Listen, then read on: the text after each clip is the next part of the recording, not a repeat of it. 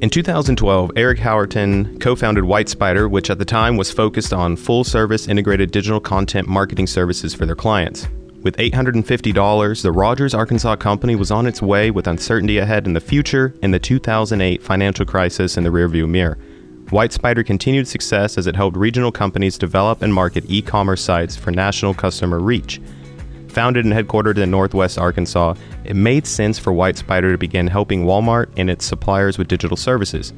In addition, as e-commerce business trends accelerated, Whyte recognized the increased costs and competition for business to build direct-to-consumer e-commerce businesses. Understanding the significance of product detail pages, or PDPs, for any e-commerce site, Whyte noticed the lack of complete, accurate, and optimized content on Walmart.com PDPs for major brands. In 2015, Whyte became the founding member of the Walmart Connected Content Partner Program.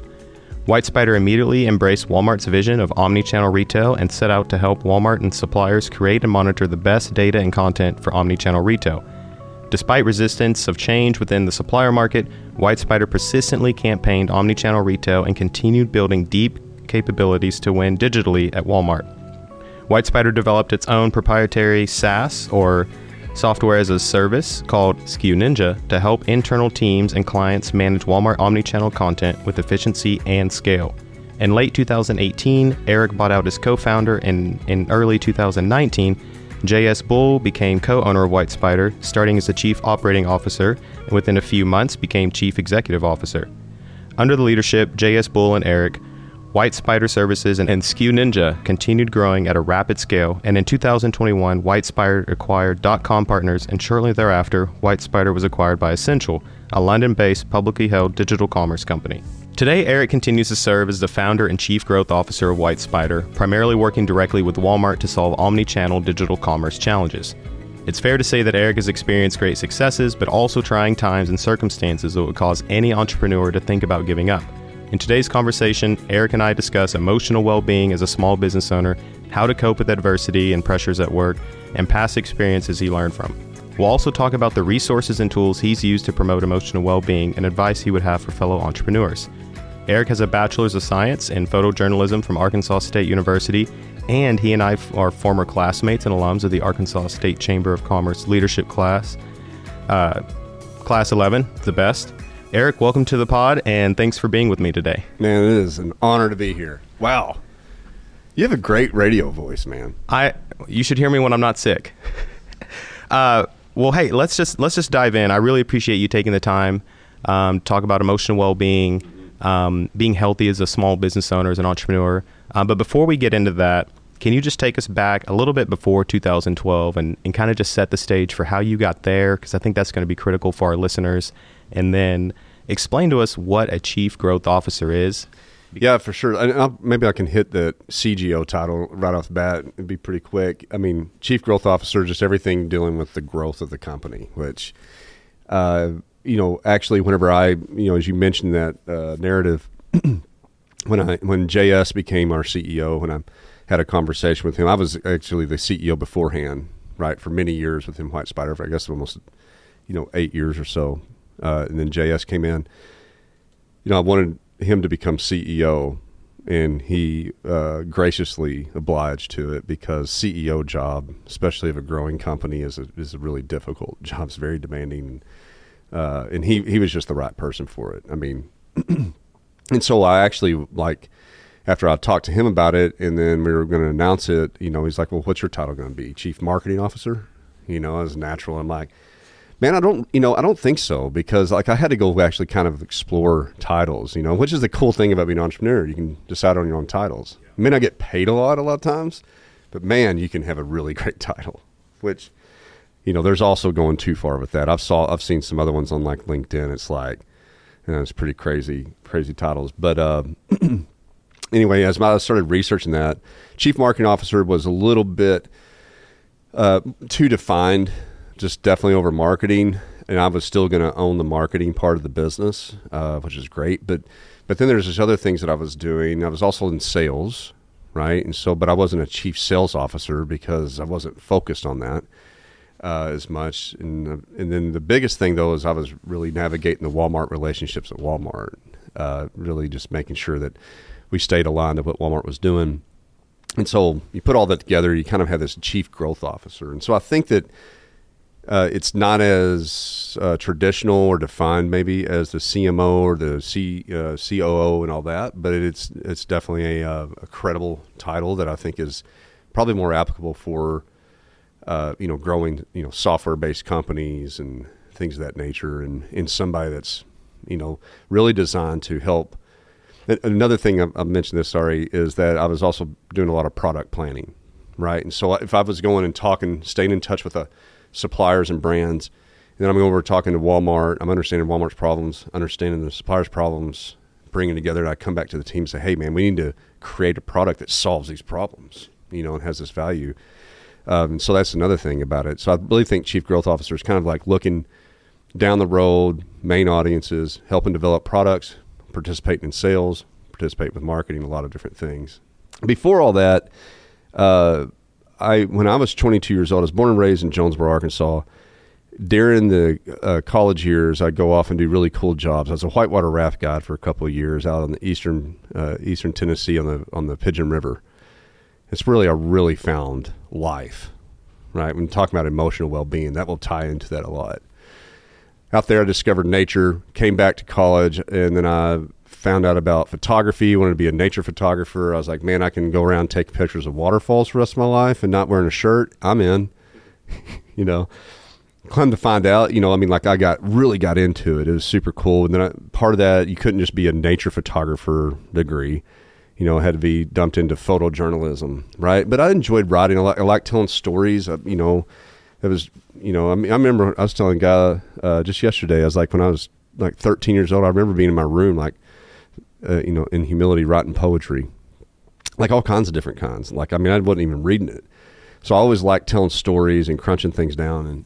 And so I got into photojournalism, and then my buddy and I had a desire to go out and start telling the outdoor beauty of Arkansas, because I go out on these, I was going over to eastern Tennessee and going to the western side of the United States, being born in Jonesboro. I'm like, Jonesboro, Arkansas is ugly.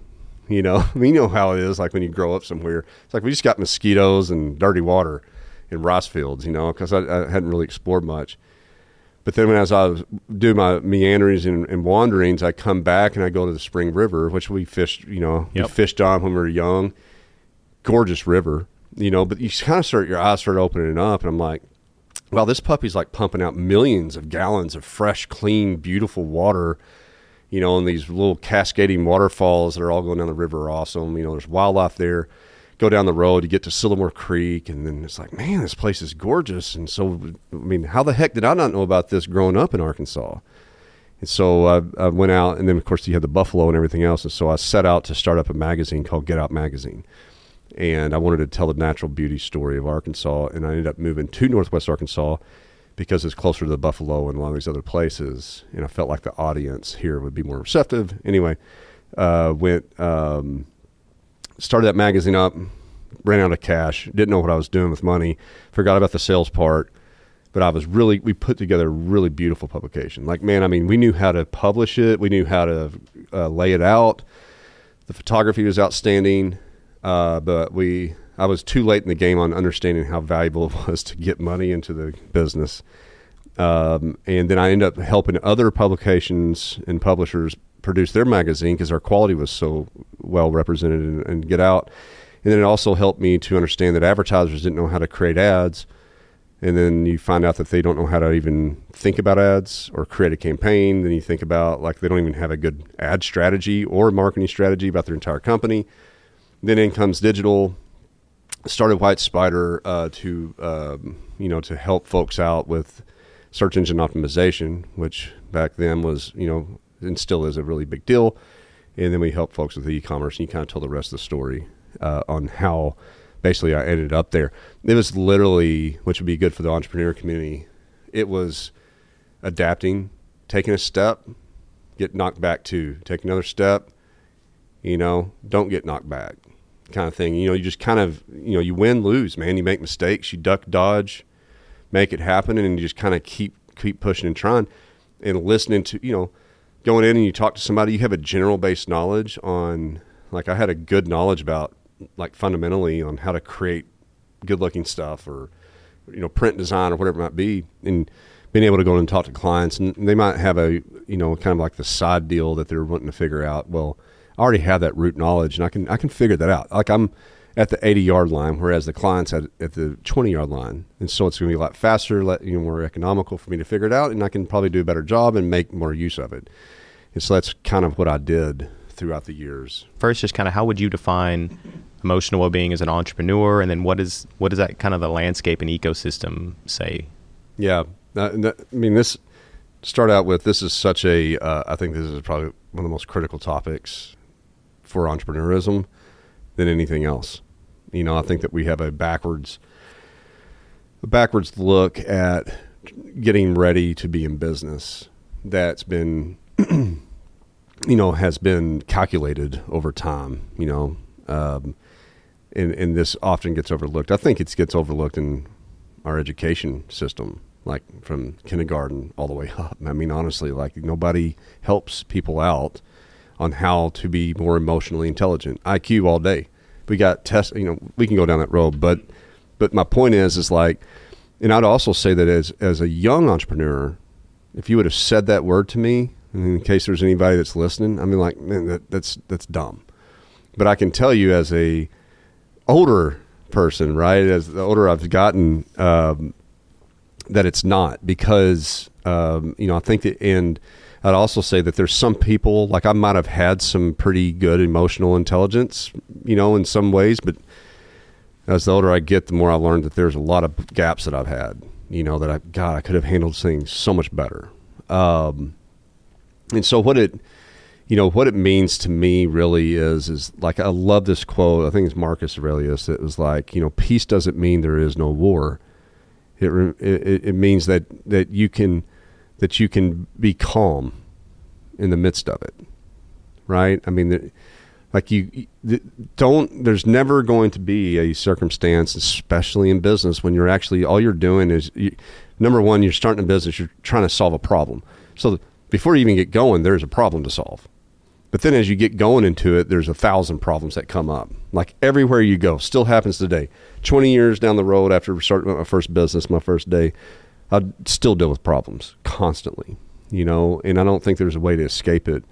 And so with all that being said, like if you don't have a good, and it doesn't take an IQ to solve a problem, sometimes it does, but certainly your emotional intelligence and how you're handling that problem is half of solving it, but the underlying piece to it is how you are feeling when problems come your way, and what that does to you internally within your own body, which then, you start having these natural reactions of, well, I'm not going to, I don't feel like exercising, or I feel like eating a donut, or I don't want to talk to my wife or my husband, or, my, or even on the other side of it is my only refuge is my kid. And, I'm only happy when I'm outside of the work environment.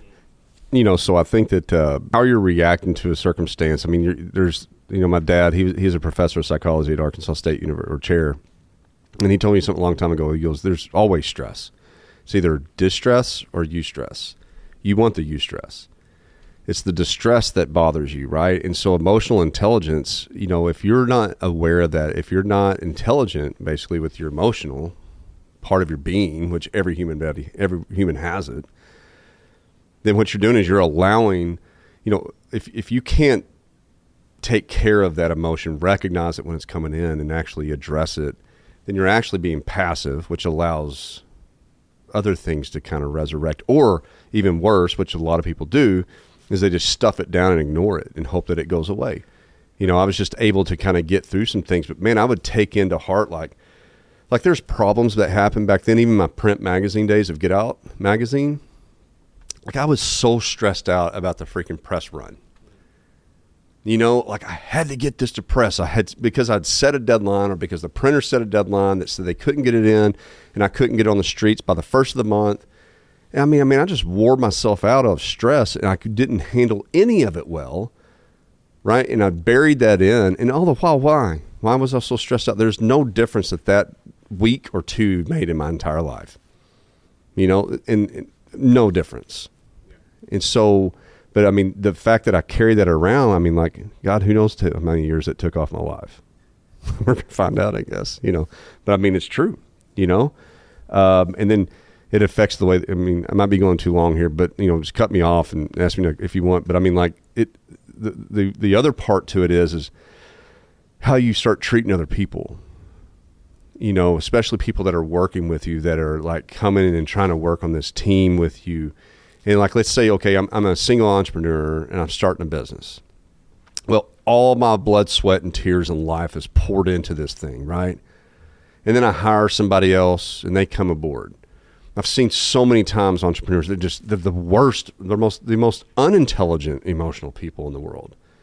And they start facing problems. They're running short on cash. They take on the burden of having to pay somebody else. They start feeling the burden of like, okay, now I'm not only responsible for me, my wife, my kids, my family, or my husband, or whoever, but I'm also responsible for this employees as well. And then now I'm not handling that well. I'm just driving, not facing my fears, which it's all riding off fears, and the fears that you're going to go bankrupt or causing all these emotions in you. And so as I'm talking, and I start treating my team player that's over there that probably isn't going to be working as hard as me ever, right? Because they're not the entrepreneur, dude or lady. An entrepreneur is a very different person in a position than an employee or a manager. An entrepreneur has put their life basically on the line. They have come to the table with a financial risk that they have consciously decided to do. Nobody else has that, And so you can't expect others to work and behave like you do. But then if you have all that, then you start building animosity towards the person, and then you treat them not as well, and you break friendships and lose trust. And I mean, the whole while everything could have been better, and you actually start sabotaging your own business. See how deep this goes in 2 minutes? Well, and that, one of the things that we do, the Arkansas Business Navigator program, the conversation they have at the beginning is, why do you want to start a business? Because I think that ties into so many things you've mentioned, from, operating it. And, typically what we hear is, if you want to make money, go work for somebody else. If you just want to make more money, you don't need the headache of trying to hire people, try to develop a product, solve a problem, and that may not be a good fit for you. It's critical to have a clear understanding of why you're getting into it, and then you can, I think, plant the expectation that, okay, I want to go into business, I want to start this. This is not just a dream I have, but I think I can actually add value here in the marketplace. Then what are the tools and resources that need to be successful? We run through a business plan. We talk about the products and services, identifying who the market is, identifying the industry, operations, and management. But I think something that we can do a better job as consultants and people working with entrepreneurs is, where's your emotional support? Who are you going to lean on, or what organization or what tools are you going to have in place for when you're waking up at 3 a.m. every morning freaking out about that invoice, or am I going to have that client, or is the bank going to even approve my loan so I can get started? What do you practice, or what have you found that's been beneficial for you to find that balance and to help you deal with the stress, the anxiety, and kind of that work-life balance? Yeah, you remember when I was talking earlier about the whitewater raft guide stuff? So I would say that over the years I have found the absolute best way to disengage and to regain my emotional balance. Life balance, whatever people want to call it. I call it just escape, or recenter is a better way to put it. I mean, I like getting outdoors and getting reconnected with nature. I mean, I don't care how you do it. Has always recentered me, and it can happen really quick, and you can do it consciously, it can happen subconsciously. But the fact of the matter is like, you go and you had a really bad day, or you just had a bad deal blow up, or one of your employees is mad at you, and whatever you want to call it, or causing problems. It's always enjoyable to go out and just get recentered that everything's got problems. You look at nature, and it's nothing. It is so much chaos going on with nature. It's an eat and kill world. It's nothing but just a big bag of problems when you really look at it.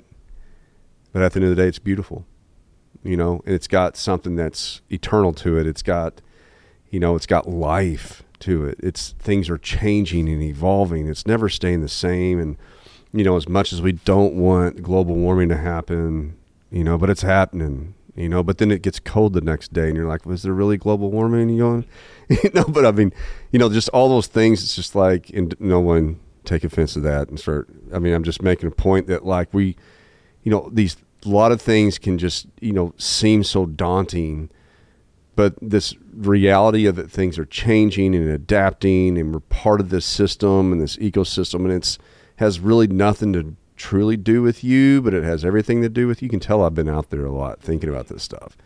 But I mean, it always helps. I remember so many times I've been just like captivated by ants marching up the tree, you know, in the midst of all my problems. But then I look and I'm like, I didn't even recognize what's going on around me. Everything is working hard. Everyone and everything is working hard. And I'm just one of those, I'm a part of this spoke. I'm doing my part, and I can only do everything I can do. Can some goofy dude come by and slap me with his hand and crush me like that ant, like I could that ant on that tree? Yeah, absolutely. Things can happen all the time, you know, but you got to march on. You just keep on marching. And I mean, there's some calming piece to that. And I've you know, in that, and also just being out there, like it's uncomfortable, you know, like, you know, going out, whether it's super cold and there's sleet on the ground, or it's super hot in the summertime. I mean, using Arkansas as an example, but you know, I mean, like it's not comfortable. It's not an air conditioned and controlled environment. Like we've kind of set ourselves up to believe that that's the reality. It's not. I mean, food, if you had no of the convenience that we have today, like it's hard to, like back in the day, it was hard to survive. Yeah. Like you worked all day just to work again the next day. But we've been so just like inspired by convenience, and like we take these intangible problems on and ingest them and internalize them, and we forget why we have adrenal glands in our body, you know. And like, yeah, you needed adrenaline back in the day because you got, you know, something could kill you.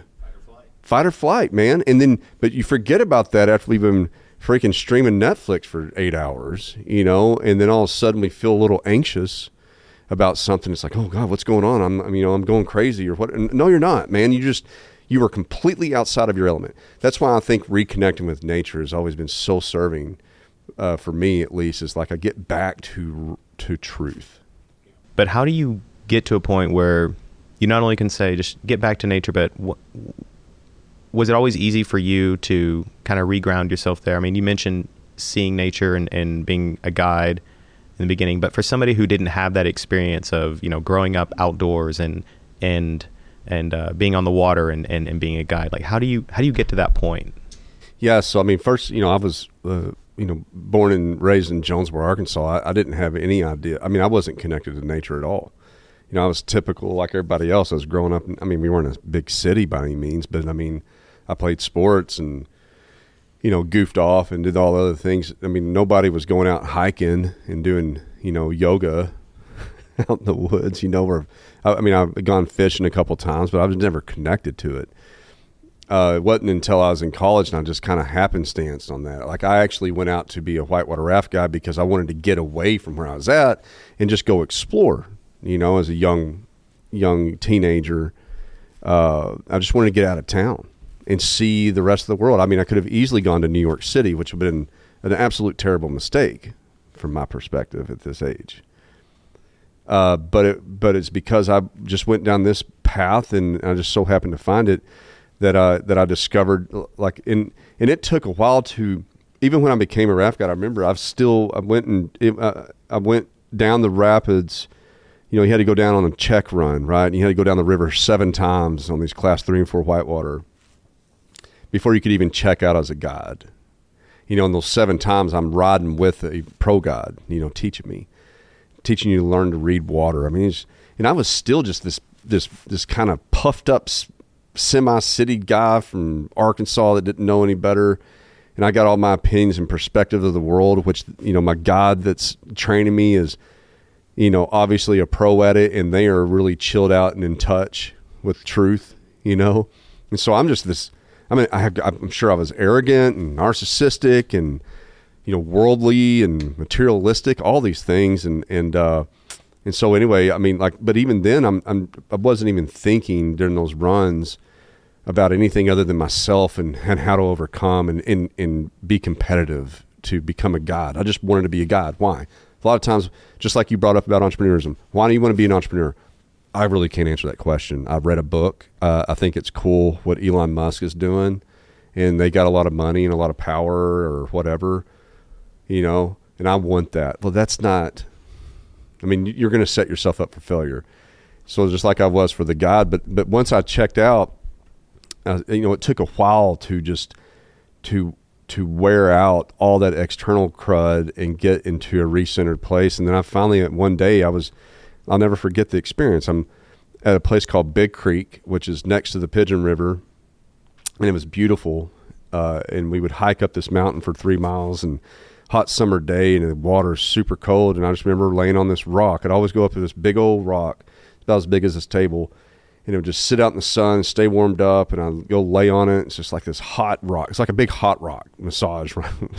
Like you get those rocks that they heat up. Yeah. This one's just a big boulder, right? And so it's wonderful. I don't know if you've ever done that. Cross the creek, be cold, lay on the rock, out in the sun is great. And I'm just sitting there watching the water go by. And that's when it kind of hit me. I'm like it all of a sudden was some sort of revelation. Like, wow, there is things that are bigger and better than me. I'm just a part of this, and everything's in motion and changing.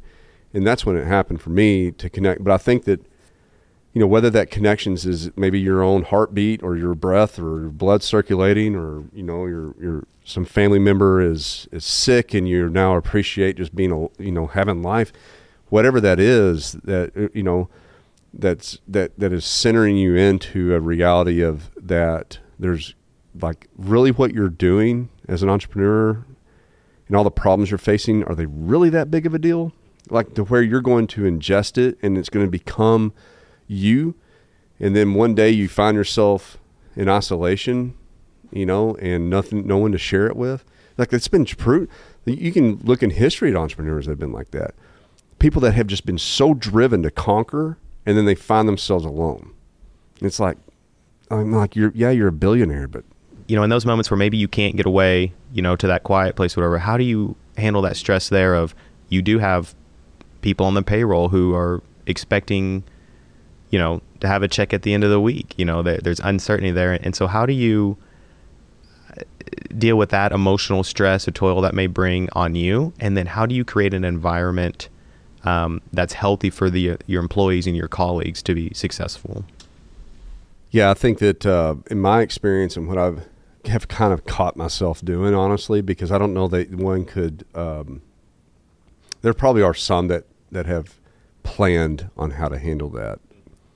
I've kind of more naturally just handled it, but I don't think it was necessarily as natural as, I had more of a grounding root. So having experiences outside of that workplace and actually kind of, exploring my own existence and purpose, and being an entrepreneur and just doing it because I have a passion to solve a market problem. I'm not in it to just win it, like there was always greater causes in everything that I did. So this is just my experience, right? I think that there's other folks that I've met that probably have more of a calculative way to deal with some of these pressures that come along.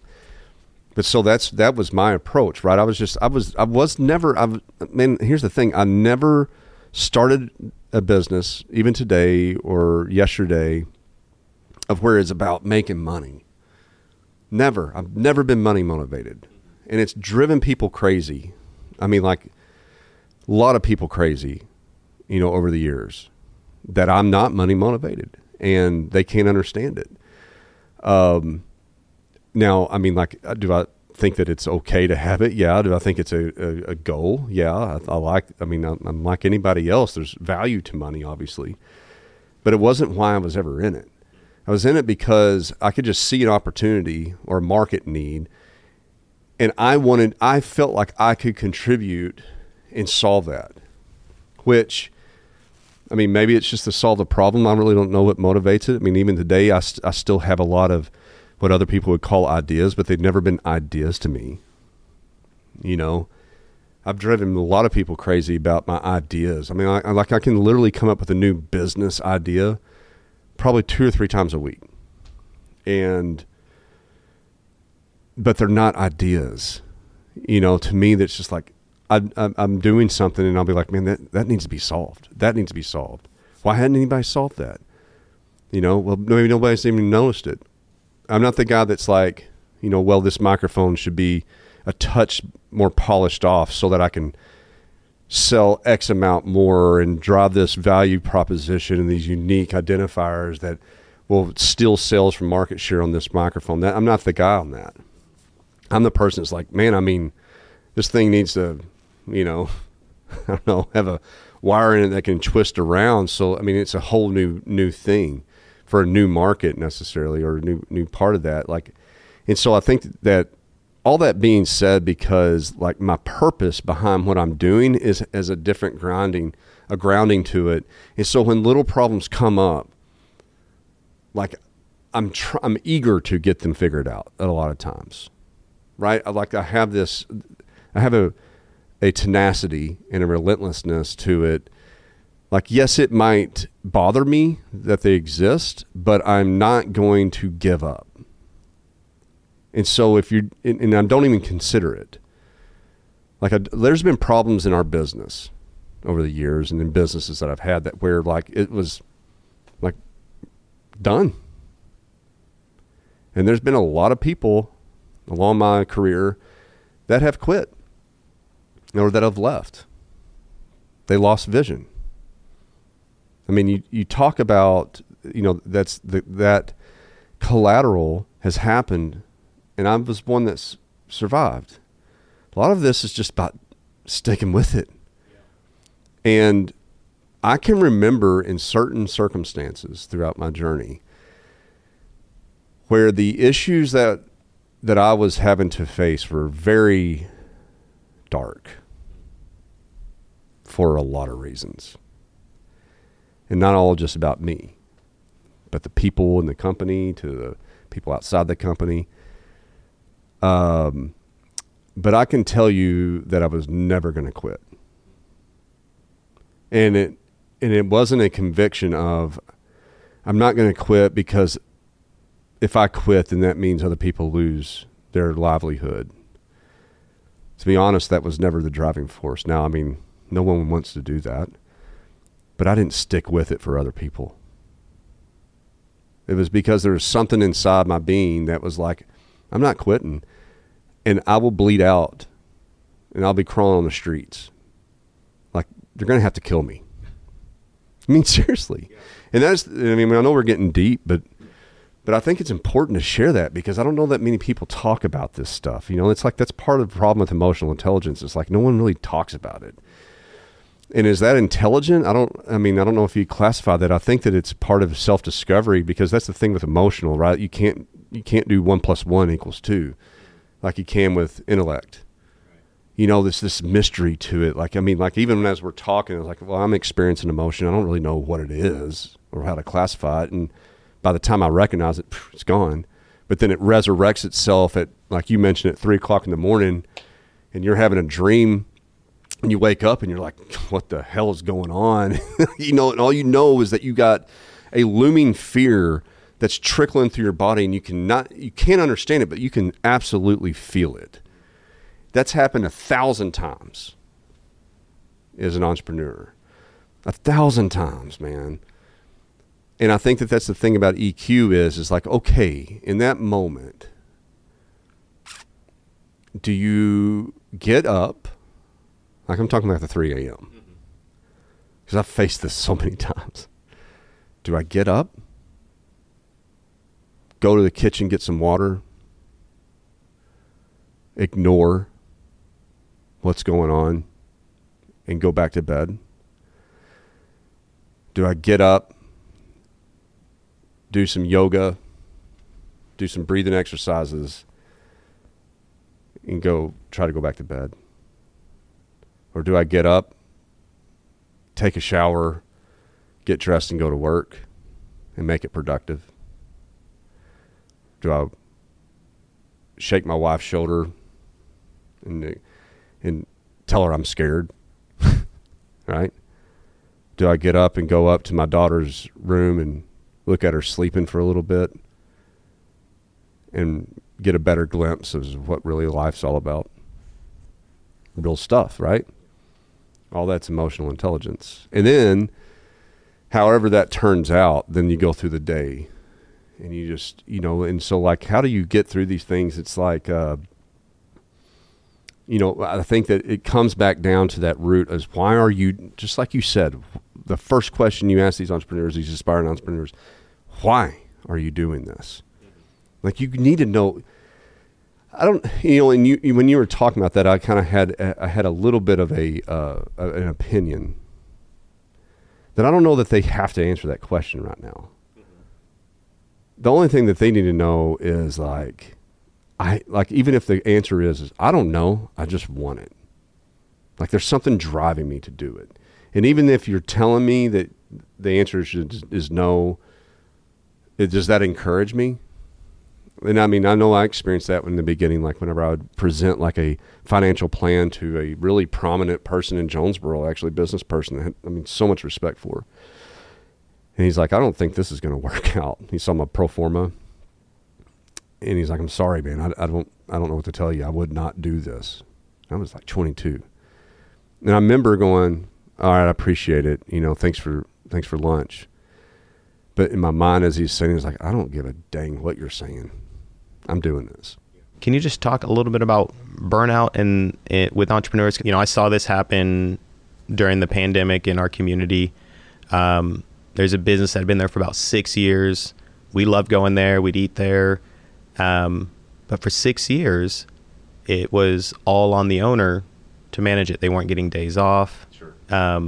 They had to wear all the hats all the time. And eventually they had to step out.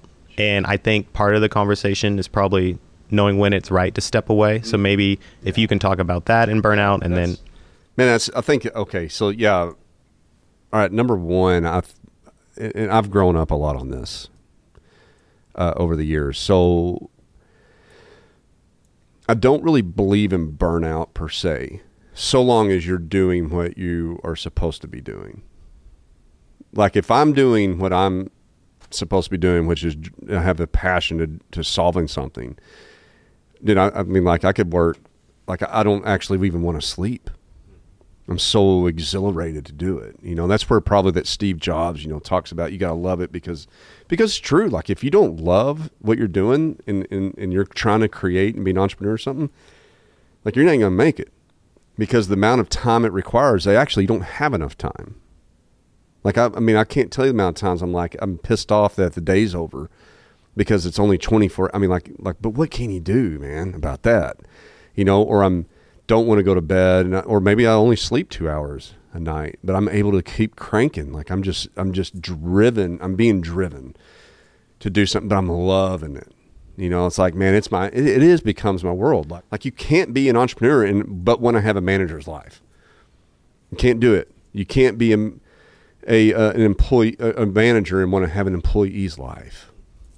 It doesn't work.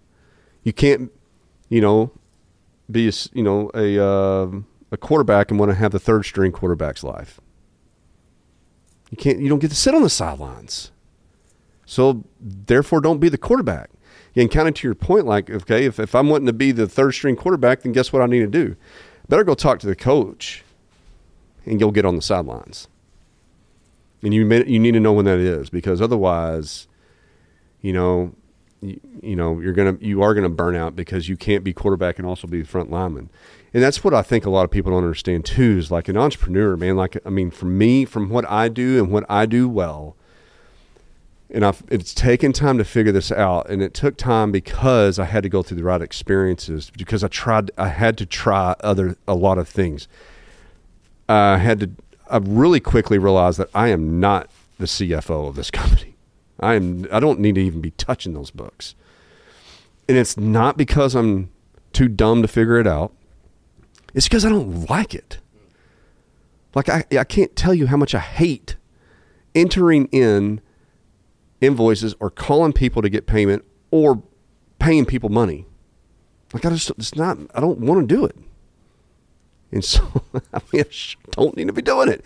But if I was so stubborn back in the day to where, no, I'm going to do it. I'm going to do it because I don't trust anybody to do it. Well, I mean, guess what? You have to start trusting some people to do some things. And by the way, one of the worst things that you can ever say as an entrepreneur is that this is my baby. Like I told you about bleeding down the streets. I may not sound paradoxical. It wasn't because it was my baby. Like, I mean, get over that, man. Like, don't make it so personal to yourself that, like, if this thing leaves me, then I have no identity. You cannot become your identity. What you're really doing with the business, and the reason I bleed out in the streets is because, and I wasn't going to quit, is because I'm solving that same market need. Because if I don't do that, who's going to do it and do it right? That's why you bleed out in the streets, not because your baby going to be taken from you. I mean, who cares, man? It's not that big of a deal, honestly. So, but I mean, like if you are trying to do everything in nook and cranny of the business, you don't want to pay other people to do it. You don't take the risk of paying a bookkeeper, which costs money, and you don't think it's worth $300 a month, and so you're going to save yourself $300 a month, and you're going to spend 2 hours a day doing it. I mean, like you just find that's the problem with this whole business stuff and building one. I mean, it's hard to grow a company because you have to shell out cash, and nobody wants to do that. And you think that you got to save it because you're looking at numbers too much and thinking like, well, I can't pay any money because I got to have cash flow. I mean, man, I'm sorry, bankers and investors and all these other people that are around you giving you all this wonderful advice, they don't know the business. They don't know what you're facing. As a matter of fact, investors are paying you to go figure it out and fight it. They don't want to be in the middle of the crap. Maybe they've already done it, or maybe they don't even know. They've been a great banker. They can play numbers, right? Or they're using other people's money, which is the ones to really watch out for.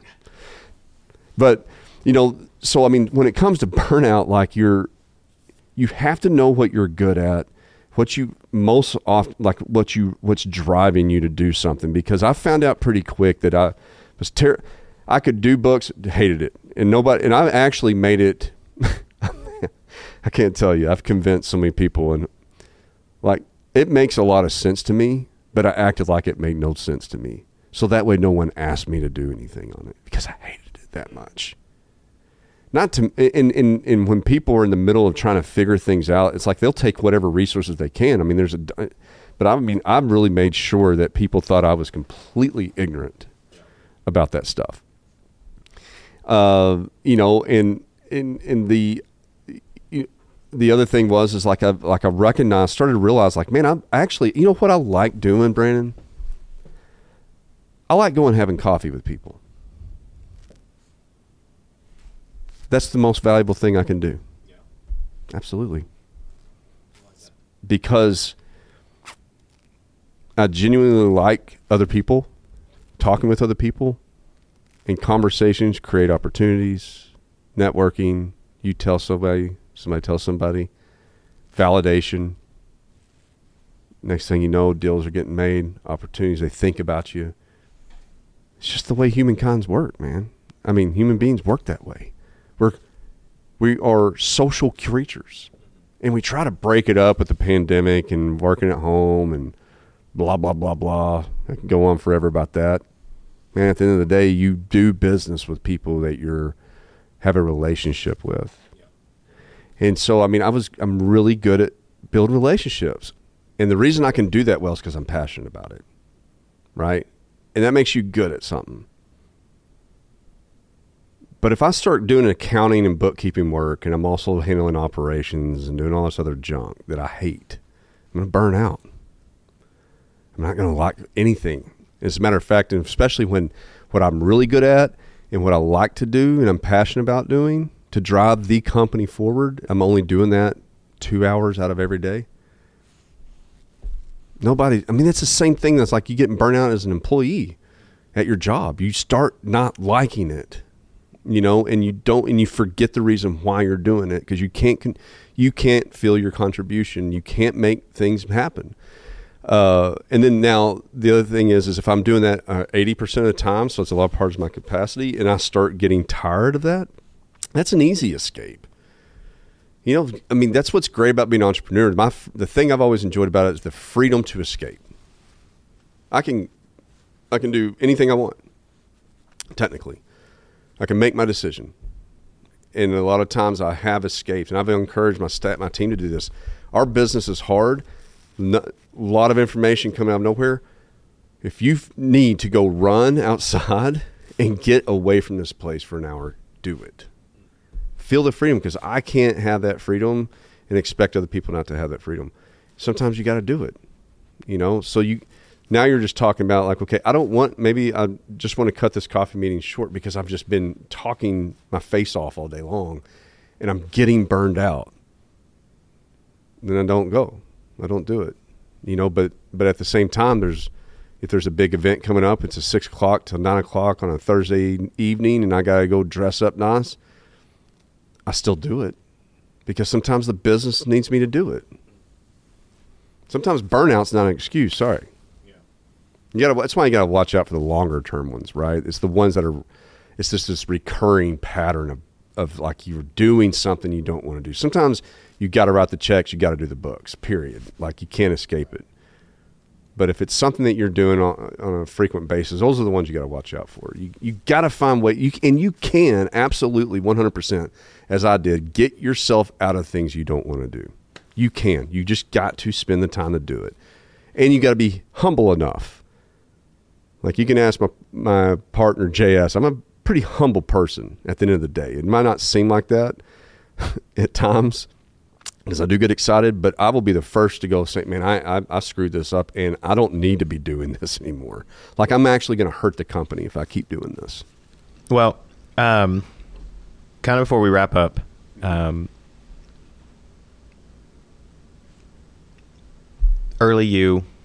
someone new out the gate, if we could just give them one quick takeaway from kind of what we've been discussing today, what would you tell that entrepreneur that's sitting there with their $500 in pocket, ready to get started in some idea and down some business, make a pitch?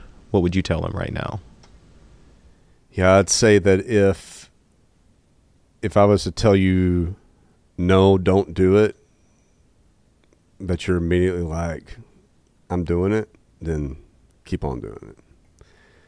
I mean, really, like, and then if people say no, don't do it, and it gives you turmoil, and you're wrestling around if you should or shouldn't, you don't need to be doing it.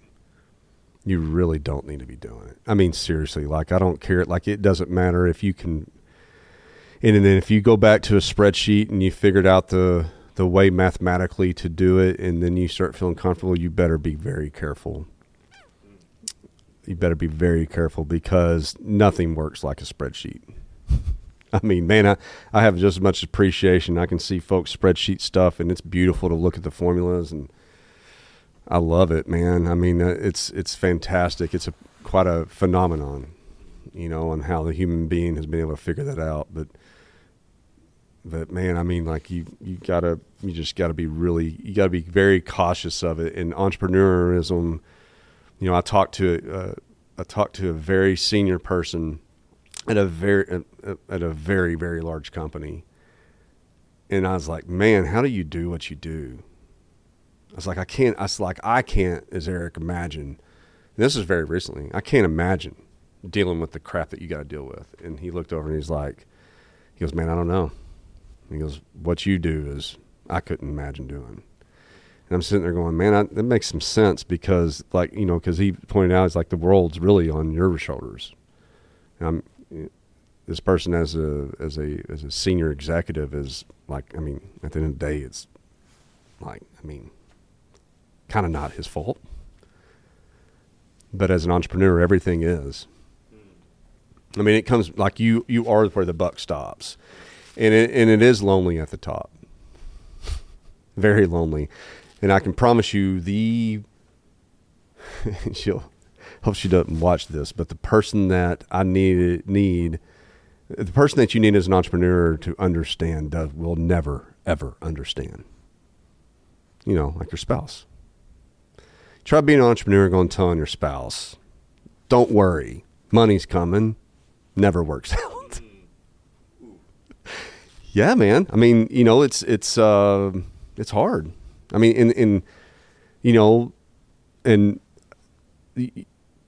yeah. And the bigger the idea, the more prominent all those no's are. I mean, like people like Elon Musk, man. I mean, he took all his earnings from his first buyout and dumped it into some very, very ambitious ideas, visions. SpaceX and Tesla. No one believed in them. And actually, as a matter of fact, there's a turning point too as an entrepreneur when not only do people not believe in you, which starts on day 1, but if you had 100 days, on day 50, when you get to where people do believe in you, they actually attack you and try to take you out. So you better be ready for that one too. So there's not really there's, that might be disheartening. And if that makes you watching and listening to this to go, man, I don't know, that's scary, then get out. Go and get better lifestyle another way for yourself. Because there's definitely enough room for more entrepreneurs. Definitely is. It's not about watching the pool. And I have no ambition to say that other than just take care of yourself. But if all it does is like, man, you know what? I hear you, but I actually don't even believe in what you're saying, Eric. I think you're full of crap. Then you probably are an entrepreneur. Well, that's a good place to cut it right there. Yeah, that's right? Good. That's good. Yeah, I like it too.